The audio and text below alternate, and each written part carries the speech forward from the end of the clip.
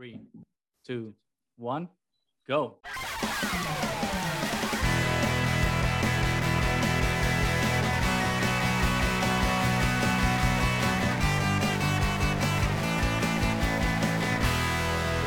Bienvenidos to the importance of LATINX representation in the Star Wars panel. How's everyone doing?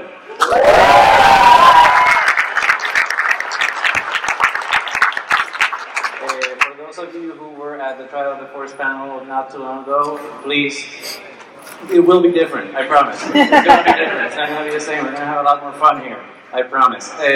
Before we get started, let's introduce our wonderful panel. Starting with Daniel Schroeder. Did I do that right? Yes. Oh my God, thank you. Please, a round of applause for Daniel. Now we have Cari Guerrero, otherwise known as the Star Garcia. And finally, but not least, Rafael Montamayor. Thank you everyone for coming here. It's really important that we have these discussions, and we're very excited to be able to have this panel here in Star Wars Celebration Europe in London. We had this panel, well, we saw the people, I wasn't in it last time, but a version of this panel was done in Anaheim, and it was a really good and important conversation, and we're very, very proud and happy that we can cross the pond, so to speak, and continue the conversation overseas with all of you beautiful people, and hopefully, everything we say here is going to be something that is appreciated by one and all. One thing, though, that has become clear over the recent years is that representation matters. And I think these conversations haven't been had for a long time, or if they're had, they're very quiet. And I think now we're seeing a trend where the conversations become louder and more prominent, and we have to keep that momentum going if we want to see the change that we want in the media that we consume. Star Wars has taken charge in Latinx representation. Hasn't been doing too hot in the past, but I think we're doing strides. I'm not saying they're massive strides, and we'll talk about that, but we have been doing strides in hopefully the right direction by casting some amazing Latino or Latinx people in major roles, but we'll get to that. However, before we get into the panel itself, let's have all the panelists kind of have a little blurb about themselves. So Danielle, let's start with you. Why don't you introduce yourself? Tell us a little bit about you. Yeah, I'm Danielle. I have a TikTok account some of you may follow, written in the Star Wars, and I do talk a lot about Latina representation in Star Wars. That's something that's very important to me. I'm Mexican-American and biracial, and so seeing this representation increase in Star Wars has always been very important to me.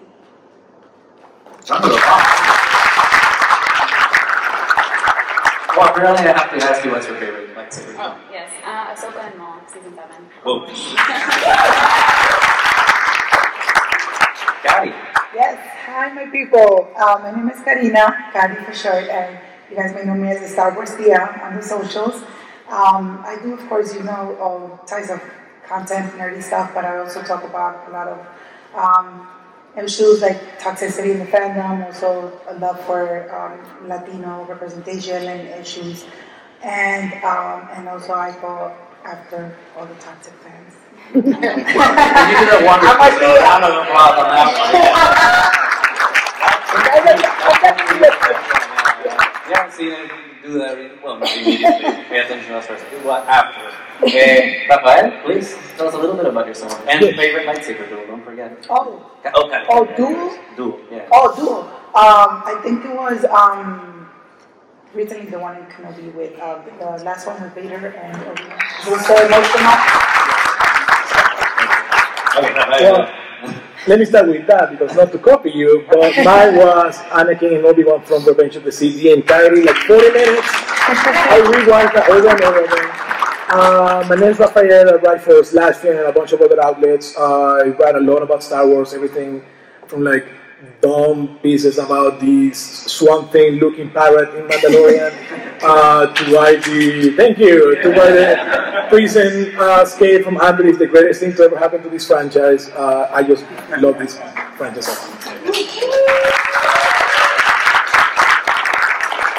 I am your host for this evening. It was supposed to be Andres Cabrera. Thank you to him for organizing this. Unfortunately, he couldn't come, but we're very thankful that he did this and that we're keeping it alive. I am Gustavo Acosta. I'm from Puerto Rico. and I host a podcast called Triad of the Force, which is a podcast from Puerto Rican friends coming together to talk about Star Wars. And I am humbly accepting the hosting situation, so please bear with me. Favorite lightsaber duel, it's Luke Skywalker and Darth Vader, Empire Strikes Back. It's got all the emotions, it's got power, it's got drama, the cinematography is great, but you've seen that movie, I hope. So we don't need to talk about it. So this is going to be hopefully like we're going to discuss some serious things, or we're going to try to keep it light, have some fun. We're going to have a short Q&A, 45 minutes of us blabbering, and then at the 45-minute mark, we're going to have a Q&A. So if you want to chat, feel free to do so within 15 minutes. Representation matters. When was the first time that you guys realized that this was a trend and that it needed to be reflected in Star Wars? Let's go in order so that I don't get confused. Well, in Star Wars, the first time I really noticed it was the Vanity Fair cover from last year. I got very emotional because it was the first time that it was right in my face that 3 leads in the biggest TV shows to come from Star Wars were LATINX. And that felt like such a huge milestone, and it made me reflect on what we have had in Star Wars and what we haven't, and what has led to this moment, and what can be improved upon that moment, not just for the Latina community, but for other communities of color as well, and the LGBTQ community as well.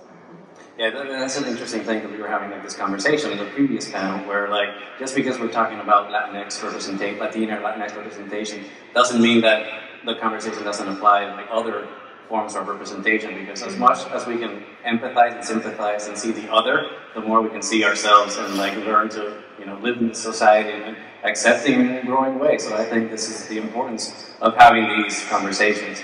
But Patty, how about you? When did you realize this? I think when they announced Andor, when I heard Diego Luna talking in his accent, beautiful accent, and knowing that he was going to be involved in the show, he was going to be there not only as the character but as a producer as well. And I was like, wow, they're including one of us now. This is great, and we're going to, hopefully this is going to tell a story that's going to resonate with us, and we're going to be able to relate. So that was really important. Excellent. Rafael? Yeah, for me it was really when Robert Rodriguez came in to direct an episode of Mandalorian, then was announced as one of the key creative voices in Book of Boba Fett, because we realized that not only are we in front of the camera, we're behind it as well. We are shaping these stories. We can have somebody like Robert Rodriguez give us weird, crazy visuals that only he can think of, and he can have a saying that is not only conforming to the story or the visual of the franchise. We can shape that to what we believe can be a better story.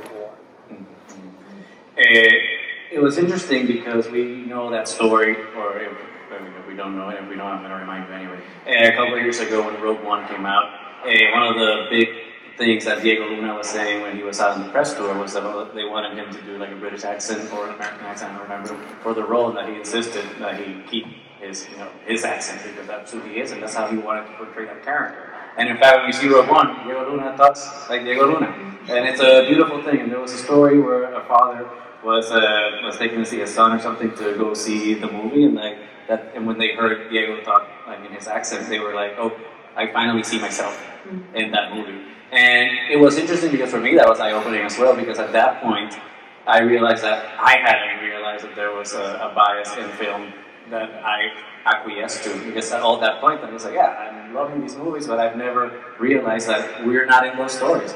And if we are, it's West Side Story, where Puerto Ricans are, gang members, killing people. It's like, not all of us, some of us, don't have knives, I guess. But it made me realize that through that sense of colonialism through film, it's given us a bias of not understanding that they do it on purpose so that we don't see ourselves and we are automatically excluded from that conversation. So Rogue One really was that catalyst, and now to see Andor double down on that representation by not just having Diego Luna, but also Adri Arjona, and the whole cultural environment that they created around Ferrex for all of these characters that is so resonant to a lot of Latino communities is a very empowering thing. And now it's something that we're going to keep moving forward, because different shows are doing it at different levels of of success.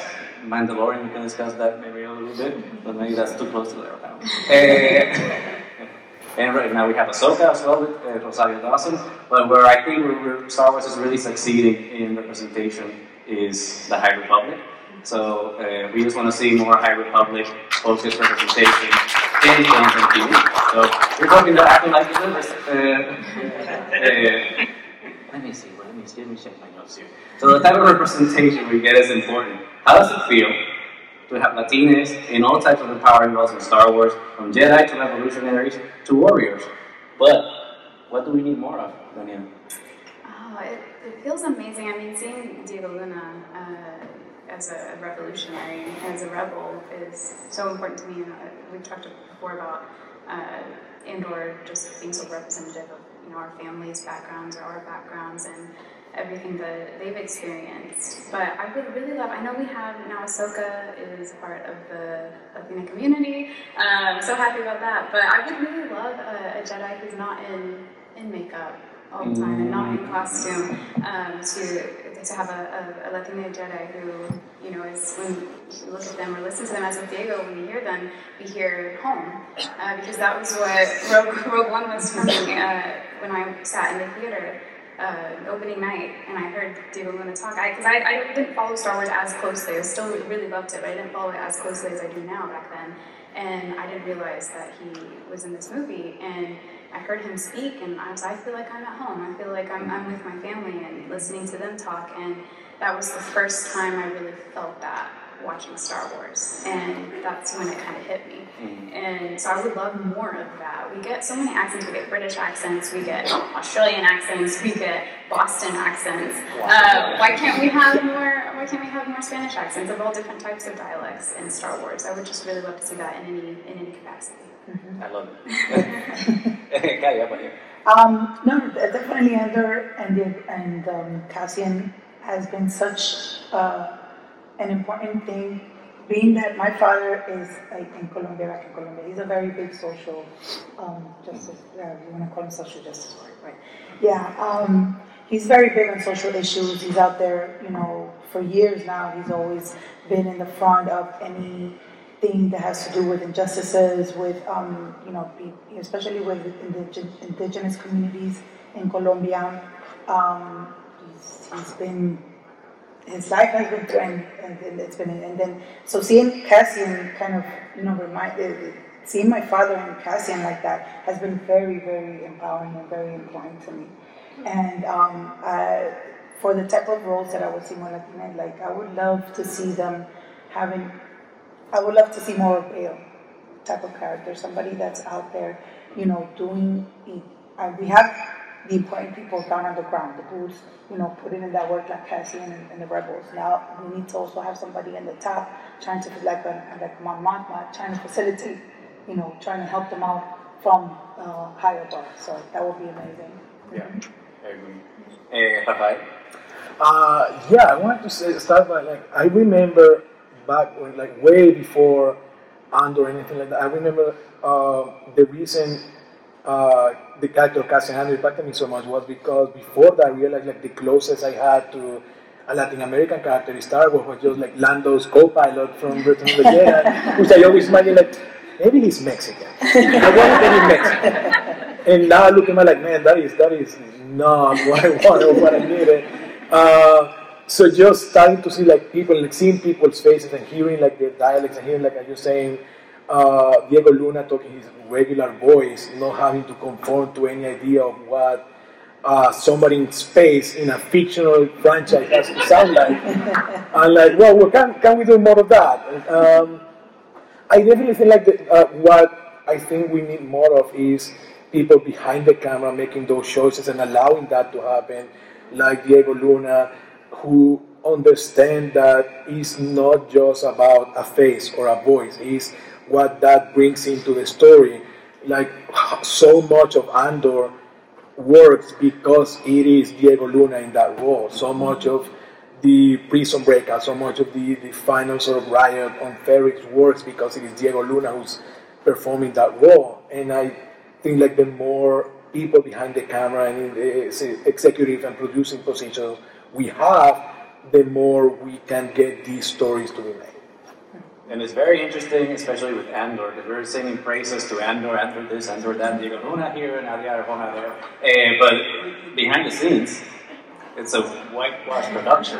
You got Tony Gilroy and his acolytes, Bo Willimon, and like Sana Wallenberg, and like all these wonderful creators, but they're all coming at it from like white points of view. So it's very interesting to see like the show that has succeeded in Latino representation was entirely made by white people.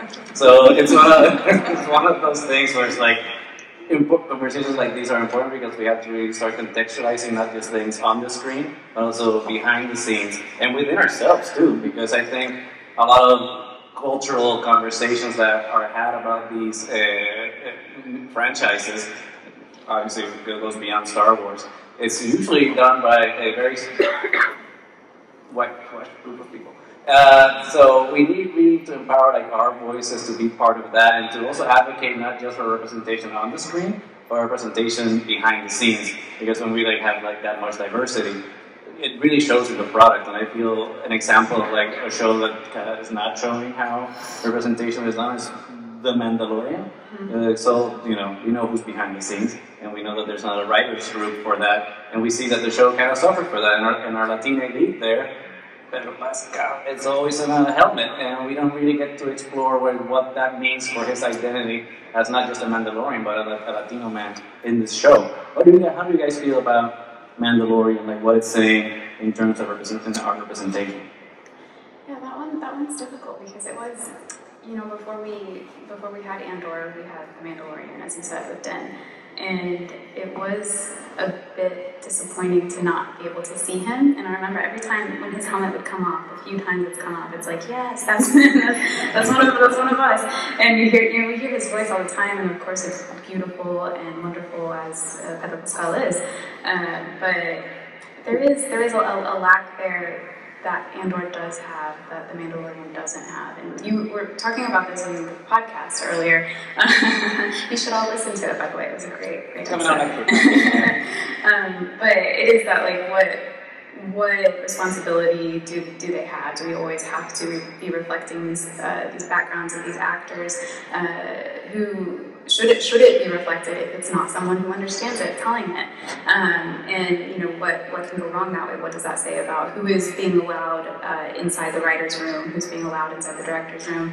And I wish that was more of a concern for The Mandalorian and for Andor, because as we said, Andor is a completely non-Latina writers group and directors group, and I think that those are things that should be thought about, that it's not just, it's great that we have Diego Luna and Pedro Pascal and Rosario Dawson, and Jim Smits, of course, but we need people like Robert Rodriguez and other Latinas, like women, non-binary Latinas, behind the scenes helping to tell these stories so that, we can see that more clearly than just, a visual audio thing. It's interesting because we are talking about a very interesting a great group of people, but we are excluding one particular person, and I feel it's very interesting that we are, and we're excluding Oscar Isaac from the Oh my God!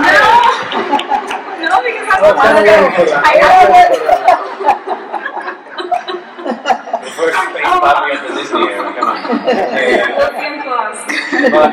But I bring it up not just because it was funny, but because Rise of Skywalker, at least to me, did something horrible with the character, and it's like there's one thing about representation, but there's also a thing about reinforcing negative stereotypes. Yeah. And like you take Oscar Isaac, who is like this great captain of the resistance, not the rebellion, I'm sorry, and who's going to succeed Leia and all these things, but all of a sudden it's just like, well, guess what? You're actually a drug dealer. Yeah. And it's just like, what? Really?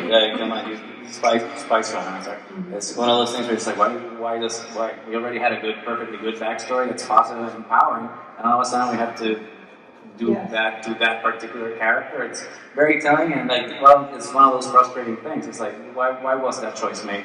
Because it's not a decision that needed to be made when a character already had a positive and constructive backstory. So I think that's one of the also things that we need to ask these creators to do. It's like, when you represent us, make sure that you're doing it in a constructive way that reinforces the good aspects of our communities, because our communities have a lot more to offer than just racial stereotypes that have been perpetuated by decades and centuries of racism. So There's something that kind of also could be said about the Marquez sisters as well. You know, that they had to resort again to legal activities to be able to survive. Like, I understand that at a certain point with the empire and stuff, there's not many options and everything. But again, we're just tired of seeing the same story, you know, applied to us every single time. Especially, and then, like you said with Paul, there was no reason for him to go into that lifestyle when his parents were already like such amazing, you know, character, respectable people and everything. And that's how he worked. That's the environment that he was in. There was no reason for him to be made into a spice runner, like at all. You know. Oh, I know. Yeah, and do they know? They don't. But going back a little bit with the Mandalorian question, how do you feel about the representation in Mandalorian, like how it's going right now? Yeah, I think what struck me the most is the fact that they had an opportunity, you are saying, with like playing with stereotypes and using what the actor and their ethnicity or their background brings to the character. The fact that they did so much the story like, well, he's part of a religious cult. He's part of a really strict organization or family, whatever you want to call it. And then now they are the good guys who we like just because they're the only Mandalorians that we know.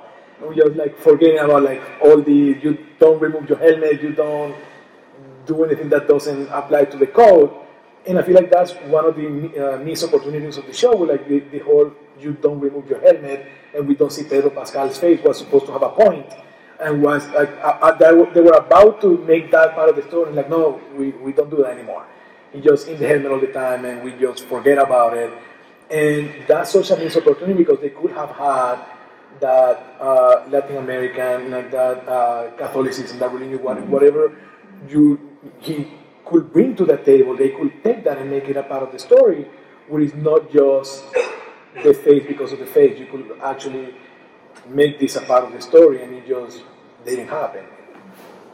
Yeah, because I feel season 1 really kind of was a little more focused on that, because at least I connected to that season because I really felt that the experience of diaspora, right? I'm Puerto Rican, born in Puerto Rico. I live in Chicago right now, so like I have, like right now I'm going through all that experience. Like, what does it mean to be displaced and be somewhere else, and how do I connect or not connect with my culture, being in a completely different environment, completely different culture, completely different language. And to an extent, season 1 was exploring those questions of that sense of belonging, of being removed from his family and his culture, and now being placed in this indoctrination, and apparently we're forgetting about that in season 3. And it was a really interesting question, especially when he starts to see in season 1, season 2, that removing his helmet maybe is not that bad after all. But then we had to make him an apostate, but not really explore what that means, which I think is a missed opportunity. Because now the titular Mandalorian is no longer the Latino guy, it's Bo-Katan. She's dope, but... She is, don't get me wrong, I love her. But it's the title of the show. It is the title of the show. Let's make something a little more fun now. Is there a particular moment from any of all these characters that we have been discussing that has resonated with you? A moment that particularly when you felt seen or empowered?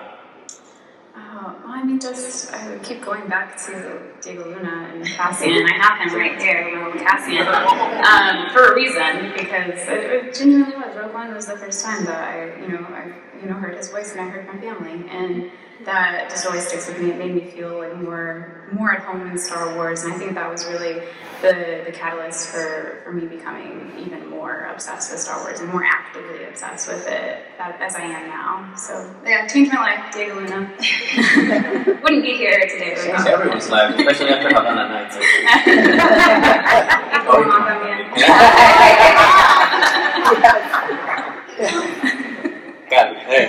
I think with Bix, I think I resonated very much.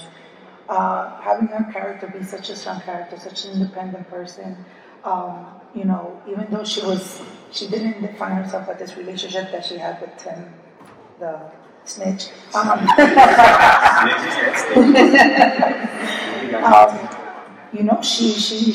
She was going in her own way. She was paving her own path, and she was still making the decisions in her life and not having somebody else do that for her, And she such a person with such character of wanting to do the right thing, regardless of if that was something that was gonna put her in danger, helping Diego, Cassian out, even though, Cassian is a little crazy, going all over the place and stuff, driving everybody else crazy during that time. He's going through stuff. Yeah, he was going through stuff. But, that's just the type of woman that she is, the type of person that she is. Such with a great heart. And that really, spoke to me a lot. Being also a Latina woman, having to make my way in a world where my voice is, basically always trying to be silenced, So that was really awesome. But you have the power of TikTok, and you are not being silenced. Oh no, I make my voice heard on TikTok. For sure. You're gonna hear Keep doing it. Follow up on your meeting, please. And Rafael, what moment made you feel empowered? Not to keep coming back to Andor, because it's a good show. The prison breakup and just seeing Cassian take the lead and just organizing these people and be the guy to realize we have enough. We have to do something. And coming from Venezuela and seeing protests and having been to protests for years and being harassed by police and everything, seeing him take the charge and organize all these people and making sure that they are fighting for something bigger than themselves. That was a really powerful moment. Andor is good. There's a particular scene in Andor, when they're about to escape barracks and the cops, we'll talk about cops outside the convention. It's Disney after all. The cops do the crackdown on Ferrex, and all of a sudden the community comes together. And all of a sudden the community starts banging all the metal and all the bells and start doing the warning, the war cry basically through their accoutrements, right, that they have available to them. And when I saw that moment, it really touched me because I'm like, that's exactly what's happening in Puerto Rico right now. Puerto Rico, every time there's a strike or something, you go and you get your pots and pans and you start banging them and you make noise and that's a form of protest back home, which is very analogous to what's happening in Andor. And it really spoke to me, not just because the connection that it made, but because you see it and it's happening. And these are stories that not just are good and entertaining, they're stories that speak to us and tell us more about our reality than reality sometimes does. And I think that's the power of why we have these conversations, because it makes us see that there's there's more than what we see on the surface. There's a lot of substance to that. And that's where having Diego Luna as a producer as well comes into play, because he's talked about how he's casting, having using his background to influence his story, even if it's not directly rewriting part of the script because of it, but just the fact that he's there makes those scenes resonate more. If it was a white actor, if he hadn't been involved with the show, we wouldn't be making that same connection necessarily about drums and pans, but because Diego Luna is part of it, it's this is things that I know, I recognize this as something that's from my culture, my background, or just something I see on the street. And police corruption, police abuse of the police, of minority groups, displacement. I thought was a really interesting thing what was happening in Ferrex. It's all of Latin America, Puerto Rico, the Caribbean, we're being displaced in many different ways by corporations and in big interests. So to kind of see that in Andor is really a powerful thing, because again, when we have this conversation, we can make other people that don't have those types of connections be aware that this is something that's talking to something that's beyond that. Because we have, and I think this is the important thing with that. We can have these conversations amongst ourselves and all Latinos see this, but if we have those conversations with other groups, we can start seeing the things that we cannot see because of our implicit biases or cultural limitations. So talk to everybody. Show them this video when it's published. So we can all learn and grow together. But do you feel, actually, no, we already did this question, don't we? What impact do these characters have on a younger audience? I don't have kids, so Caddy, maybe I don't know. Well, I can say that I wish that I had these characters when I was little, and of course I was a prequels kid, so we had Jim Smits, but it's hard to I don't know, I didn't really recognize the importance of Jimmy Smits until we got Diego Luna and Oscar Isaac, and finally seeing this connection, like, oh, Jimmy Smits has been here the entire time. He's been carrying, our legacy.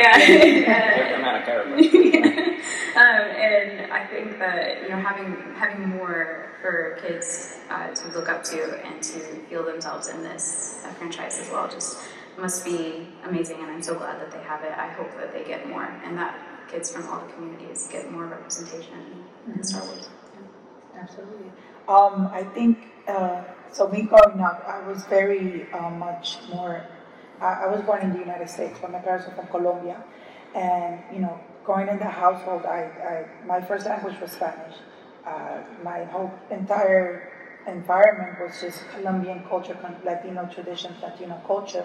So I didn't miss that because, anything that I saw on TV and all that stuff, it was all in Spanish. So I didn't grow up missing that until I got much older, when I was able to understand what it was that was missing from, all these other movies, stories and the media and everything. We were missing, so much. And whatever, was made representing us was just the most horrible stories, the most stereotypical stories. So I'm happy that now my children and other kids are going to be able to see themselves in a much better light. That they're going to be able to be like, oh, I don't have to be some gang person. I don't have to be some drug dealer. That's not the cool thing anymore. I can see myself as somebody that's going to go out and do like something so simple can be something so amazing, like Cassian does in Andor. And that's really, I think that's amazing, and I'm so happy that they're going to be able to grow up with things like that we didn't. I think it boils down to, it brings in more fans. It's as simple as that. Like, you show kids, people who look like them in either the movies or TV shows, and they're going to want to see more of that. You see how many little girls are here in this convention center dressed up as Rey, how many people lost their minds when they really showed up on stage on Friday. Having these guys, having Rosario Dawson as Ahsoka, and having that character who like so many people love from the animation side to like now being on live action, being played by somebody who looks like these kids, that's going to change, and that's going to make them want to watch more, to want to follow this franchise, and the more we give them, the more they're going to want. Not every kid needs to or should watch Andor necessarily, but it starts with something as simple as Mandalorian. It starts with Poe Dameron, it starts with Ahsoka, and it just grows from there. It's interesting because I don't have kids, so I'm not going to answer that question. I'm going to change this question, actually. At the beginning, we were talking about how Star Wars historically has not been doing too hot in terms of like how we're representing any community, from the LGBTQ plus to the Latina community. Other franchises are also struggling with representations with greater or lesser success. How do you think Star Wars is doing in comparison to other franchises, and what franchise do you think is actually doing it right? I've noticed that Marvel MCU has been trying to do better with whatever. This isn't Disney, right? Okay, well then DC. I was really happy. I was really happy to see Jaime in the trailer for what is it? Blue Beetle. Yes, I was gonna say Blue Bug. I was like, that's not right. Yeah, there you go. The non-DC version. But seeing that trailer, I know there's been some talk about how they changed El Paso to a fictional city, but I was really happy to see that from DC, and I was thinking, what other Latino actors have I seen in DC? And I think we got some in The Flash, I think, which there's a lot to say about that. But DC could definitely be doing better, and I hope that this is like a catalyst for that. And like I said, Marvel, I think their best representation is maybe in their shows with Agents of S.H.I.E.L.D., and I hope to see that kind of grow as well into the movies much more. Yeah. No, same. I think, Daniel said it basically, that DC hasn't, DC hasn't been doing too well for trying to get it off the floor right now. But then, hopefully the way they're trying to revamp everything, the way now that they're trying to do new stories and trying to do new things, we're gonna hopefully they're gonna start giving us that more of that representation, not just Latina but every other community out there as well. Marvel, again, like Danielle said, the shows have been, I think, giving us more of that relatable content for different communities. That's amazing. And I just wanted to point back to what you said with the High Republic. Best representation right now in the Star Wars franchise. Just alone with we have two amazing writers, Zoraida Cordova and Daniel Jose Older. You know, you could tell in the shows that I would be able to, we would be able to like pinpoint the little things that they incorporate. Like for example, in the comics that Daniel with what's her name, Sav Maligan, the Jedi. She has like this little Latino flair, like the whole thing with the calf, her drinking her little cafecito, sitting down with Mas Canada to like gossip and chit chat. That's like, okay, that's my grandma right there. That's like the old people in my community when I used to see them come to my grandma's house and just like, oh my God, did you hear about so and so? And they're drinking the little thing at 5 o'clock in the afternoon. So that's really awesome. With the High Republic. Yeah, the thing with DC is like, we could have had it, we almost had it. We were about to have a Latina Batgirl, a Latina Supergirl, and we lost one of them. Who knows if the other one's who knows what's gonna happen to Supergirl? And now Jaime, the whole like changing of El Paso, that was really hurtful. And you talk about like who is doing it best. I mean, it's not even a franchise, it's just the one movie that's doing it right. It's just Spider-Verse. Yes. Because it's behind the camera. They have people behind the camera who cares about the cultural specificity, who care about the dialogue and not having subtitles when people speak Spanish because that's just what they sound like, that's what they say. Those types of very specific things you're saying with the coffee and everything, that's what you end up like caring about the most. Like you see those little things, it doesn't even matter if the story as a whole is impacted by it, but you stick with those little moments and you're like, well, I see myself in that, and it's just a matter of building that up in everywhere we can. Mm-hmm. And to build on top of that then, like obviously we want more representation, we want to see more things from our cultural diversities, like in these stories. You just gave the example of the calf, like in DJO's stories, but because it's Star Wars, inherently it needs to be Star Wars-ified, because it needs to be weird. So, like, what type of other things do you think we can start incorporating into these stories, or the things that you want to see? Well, going off of Daniel Jose Older again, because, God, I love that man. In one of his High Republic books, Midnight Horizon, it's not something so tangible, but it's an experience that I think we may have all felt at one or 2 points. That someone who hasn't experienced that wouldn't be able to write it. And someone who hasn't experienced that probably wouldn't get what I get from reading that. And there's just a moment where one of the characters talks about he's in a room full of these really wealthy people who are making light of a horrible situation, and he is so angry. And the line is, he felt nothing and then he felt everything. And that like hit me so hard. Like I started crying because I was like, that's how I feel. Like that's what it feels like to have microaggressions against you all the time, and to not be able to explain what it is about that hurts, and that to make people understand because it's so difficult. And I actually tweeted at him, and I put the page number, and I was like, I don't know if that's what you meant to get across, but that's what I got. And he said it was. That was exactly what it was. And so it's things like that, not so tangible, but feelings and experiences that we only get from people who have lived those experiences. Mm-hmm. Absolutely. I think the same thing, just like it doesn't have to be, like you said, something super impactful, super big. It's just those little moments that make us feel so special, so seen. And I think those are the little moments. Tradition and culture is very big for us, very big. Our language, even though it's colonized language, but that's how we communicate. The way we do things, the way we see things, even our foods, what we eat, everything is so impactful for us and so important to us. So little things like that could go such a long way with us loving these stories and being able to like be like, okay, you see, they thought about us. That's what I would love to see for sure. The little things. Yeah, exactly. It's about like as I said before with Andrew, it's about recognizing what these actors, these creators, these whoever's involved bring to it, even subconsciously. Even if you are not thinking about, oh, I'm making this character or this story about Latin America or adding a Latino aspect to it, you are still bringing your own background to the table. And that's what you recognize, even if you are not being told, like, we're making this for you. Well, they are making it for me because I see it, and I see myself in it.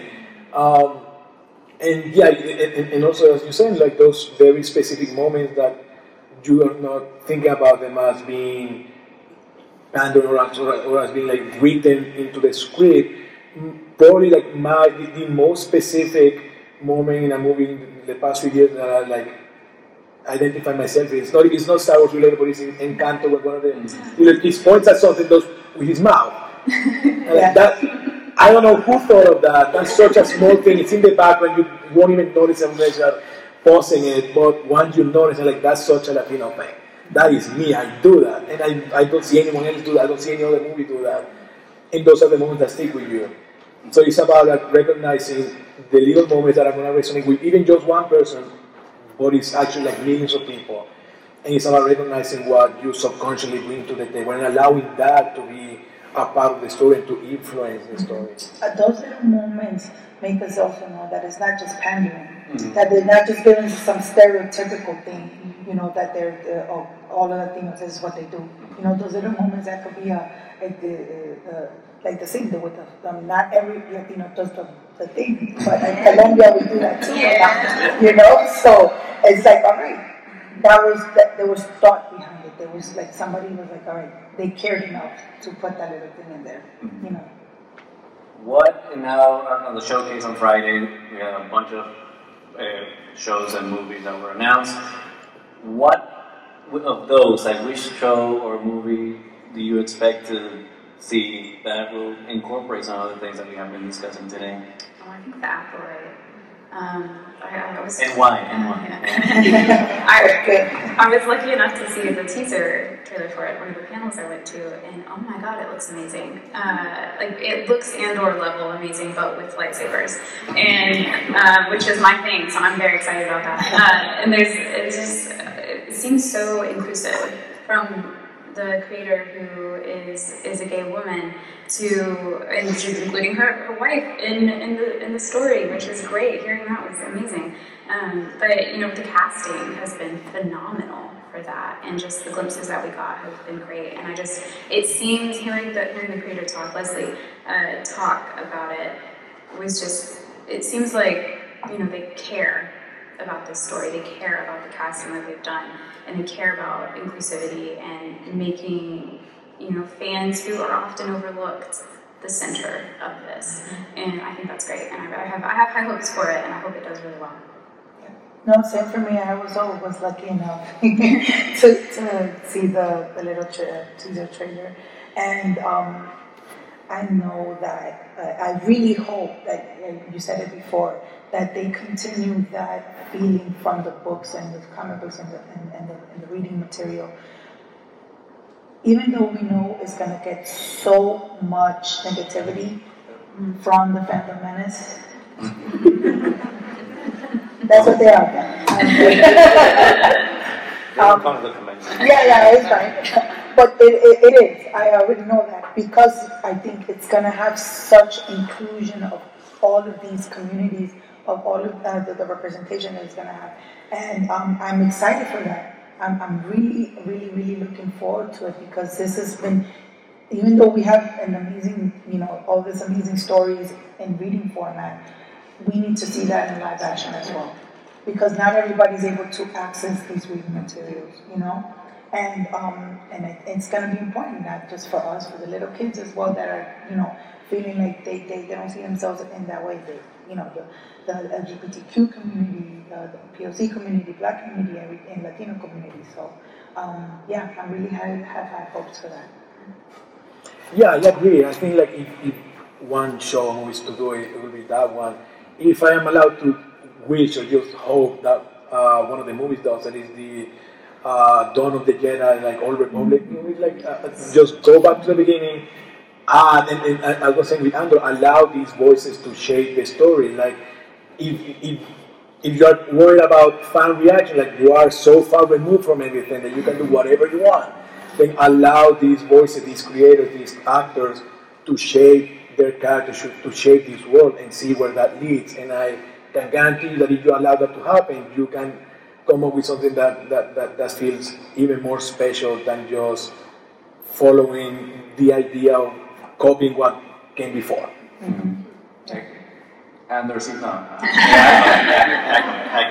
I mean, this is a topic that we could be talking about forever, but we want to really open it up for questions. But before we do that, I'm going to give the guests an opportunity to tell where we can find you, so that everyone can, run immediately and follow you on Twitter and all your socials. So Danielle, where can people find you? On TikTok at Written in the Star Wars and Twitter at DannyS394. You can find me on TikTok and Twitter as Star Wars Tia. I don't know how to write it. I told you how to do. And on Instagram, you could do Cady Skywalker. Just my name on Twitter, Rafael Montamayor. And you can find me through Triad of the Force, at Triad of the Force on Twitter, Instagram, that thing called Hive that lasted 5 minutes, and also on YouTube and all your podcast providers. So please follow us. We have decent content. Thank you so much, everybody, for listening to us for a couple of minutes here, talk about things that really matter to us. Hopefully it was enlightening to some extent for you. So if anyone has any questions, the mics are open. Fire away. So let's go right now.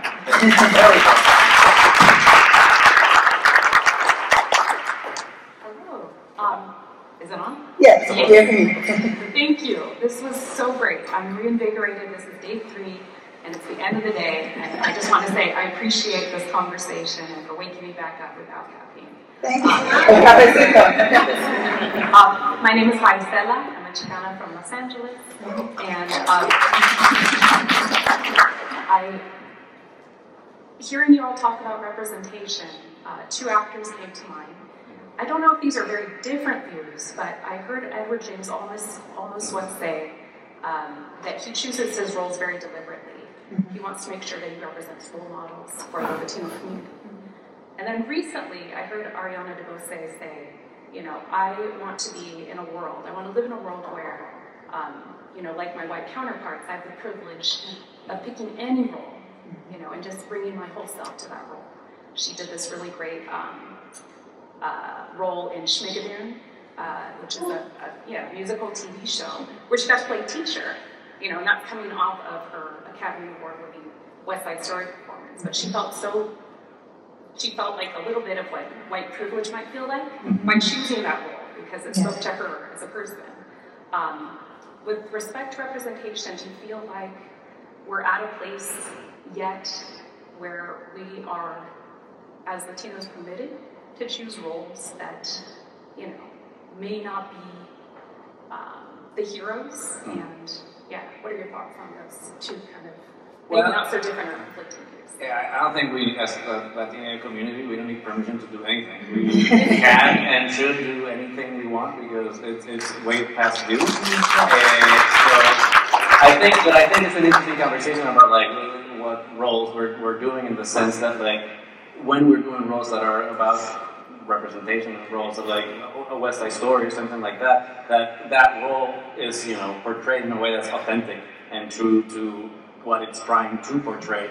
But I think we can definitely diversify, because we also don't want to be like shoeboxed, right? We're only this thing, only cast us to do this. Danny Trejo. Very quirky. But those are my 2 cents. I don't know. I think it's one thing I think about a lot when it comes to this is the weight of responsibility. I think we feel that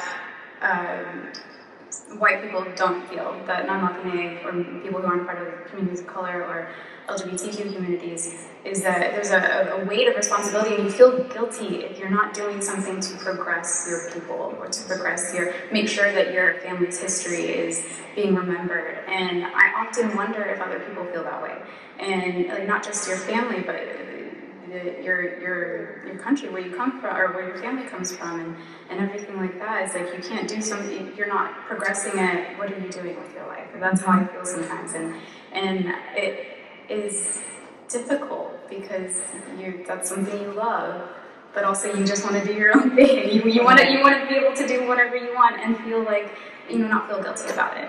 And I think that's just a huge question, and I completely agree. Latinx should be able to do whatever they want and not feel guilty about it. And I think that we still have a long way to go with that. Absolutely. Yeah, just coming back to, I think, agreeing with you guys. I just wanted to get to a point where we don't have to pick the roles that because, it has to be a Latino representation. Yeah. It could just be a regular single role. I want somebody to do, Tom Cruise type of movie. That's like our action hero, or a thriller like Harrison Ford does sometimes with, his political thrillers and stuff. And it does not just, of course the representation is important, but it doesn't have to always be that. We don't have to stick just to that role. And unfortunately right now, like Rosie Perez, I heard her say the other day that the Latino community outside of the indigenous community is the most underrepresented in Hollywood right now. And that's why we don't see those type of roles, Latinos in those type of roles, because they're not coming to us, they're not hiring us for things like that. And I want to get to a point where they could be like, pick whatever you want. Here you go. It doesn't have to be just about the culture of our age. Something cool. I mean, look at Pedro Pascal. You see it with Diego Luna as well. A lot of, especially Latino men in Hollywood, they always have to start with the cartel stories, and then they get the big stories like, Pedro Pascal with The Last of Us. That's not a Latino role, and he got it. He did it great, but he also comes from having to do the cartel. That seems to be like the gateway for Latino men in Hollywood, and I really love for that to end.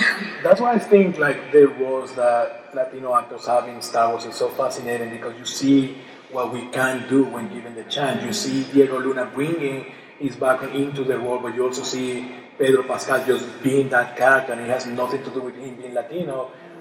And we still love him for it, but he can just play the role because he's a good runner, he's good in it. And we also see Rosario Dawson, who she did not originally work the role. She looks at the character, she plays the character well, but her background doesn't play into it. We can do both things. We can just play the role because we're good at playing the roles, and we can also bring our own backgrounds into it if we want. Yeah, it's not either or, it's both and. Yes. More questions? Yeah. Thank you for the conversation. I'm so excited to just be in the room talking about this. I'm Lisa Barreña from Los Angeles. Neighbors.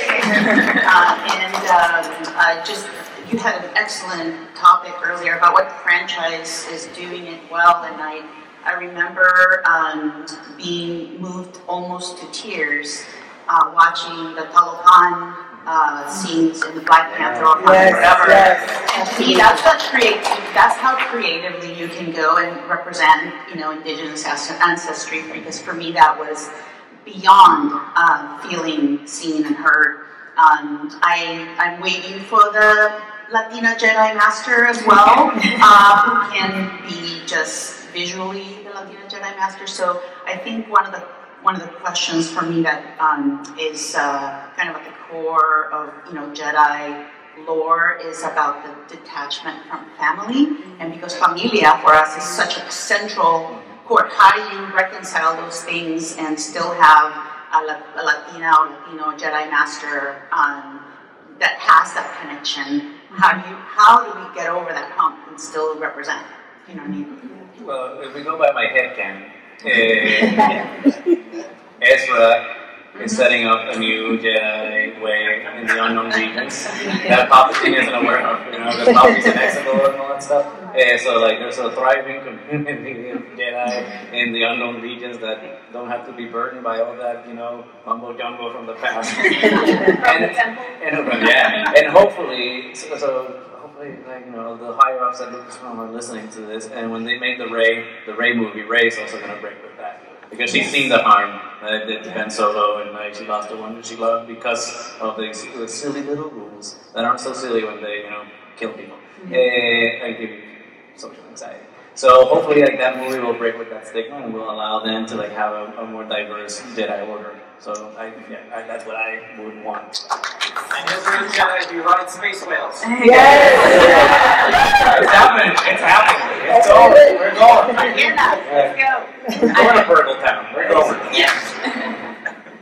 Well, I don't know if this is so much an answer to that, but it made me think, can you imagine being Latina and going to Jedi school and then coming home to your parents? Having to answer the questions about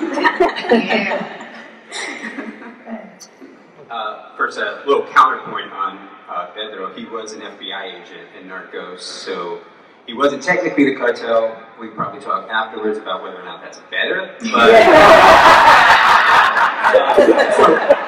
But what I'm wondering is, what do you think changed? Because I remember growing up and idolizing someone like John Leguizamo, who was in the Super Mario Brothers movie, or whatever you want to say about that. I wore a green hat to school every day after that movie, okay? Yeah. But we also had him in his one-man shows say things like, his mom told him the fact that there were no brown people in Star Trek meant we weren't in the plan for the future, and now we are the future with this franchise. And I'm wondering what changed, because we touched on it slightly with Jimmy Smits, right? We had Jimmy Smits in the prequels, but that didn't feel like representation. Seeing Jimmy Smits is Boricua, I'm Boricua, but seeing Timur Morrison in Attack of the Clones felt more like representation, because he was a brown man and he was representing more of his culture in that, whereas there was that remove. So I'm wondering what changed where now there's this, what do you think changed that there's this push now where it's important, and seeing people like Diego Luna, Pedro Pascal, and all these other actors and actresses and representation coming up, what happened? What happened? I think one of the the first motivator is always going to be money. That, I think once they started seeing that these, getting that representation, these different types of people and into the stories, it's going to bring more people in. They thought that they because for so long we had to endure having to relate to characters that didn't look like us, we still gave them our money because we enjoyed the story and we had nothing else. But I think now, once they started incorporating, they started seeing that, and then they started seeing also us as fans basically begging them and screaming at them like, listen, we need more of this. I guess they finally started listening.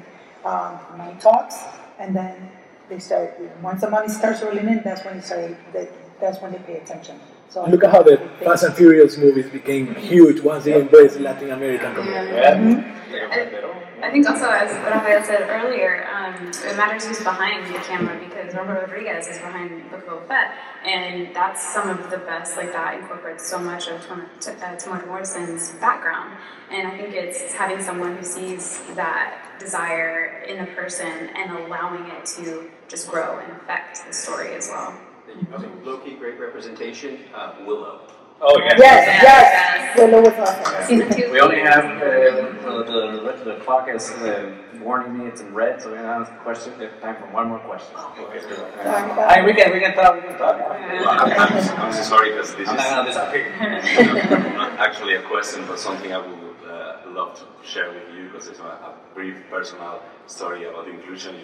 I'm going to be very fast, very quickly. But being a boy born and raised in the Canary Islands, which are a tiny group of islands in the middle of the Atlantic Ocean, I always dreamed about working in the film industry and, of course, being in Star Wars. So I felt, as much as in my imagination, in that galaxy was not so far away, in terms of being able to do filmmaking in the Star Wars, but felt really far away. I'm sure you can relate to that. So when they came to Canary Islands actually to film Solo, because as you know, Savareen, that desertic planet that was shot there, I was like crazy, I tried to get in that. I have friends who work in that, and I was like so crazy, Star Wars is coming to my home, talking about feeling Star Wars as a home. So I couldn't get there, it was like devastated for me. But then a few weeks ago, I had to share this, and I feel this is a perfect place because it feels like family. The whole convention feels like family, but this bit more, even more. So this very same week, I was working in season 2 of Android, but they came to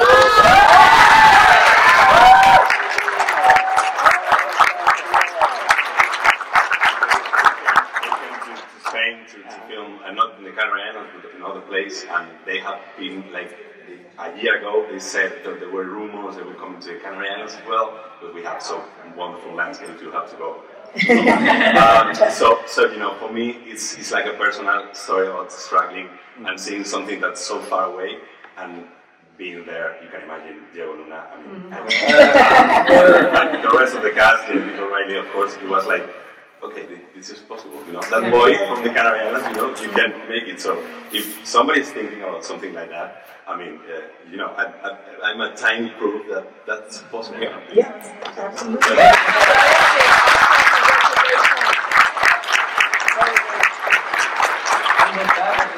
Thanks for coming. A special shout out to Disney and Lucasfilm for providing us a chance to bash them a little bit and talk about the things they're doing wrong, but also give credit where they're doing it right. You gotta give credit where credit's due. And thank you to all of you for being active participants in in this fight, in this conversation, because united we are stronger. So thank you so much for coming and enjoy the rest of the evening.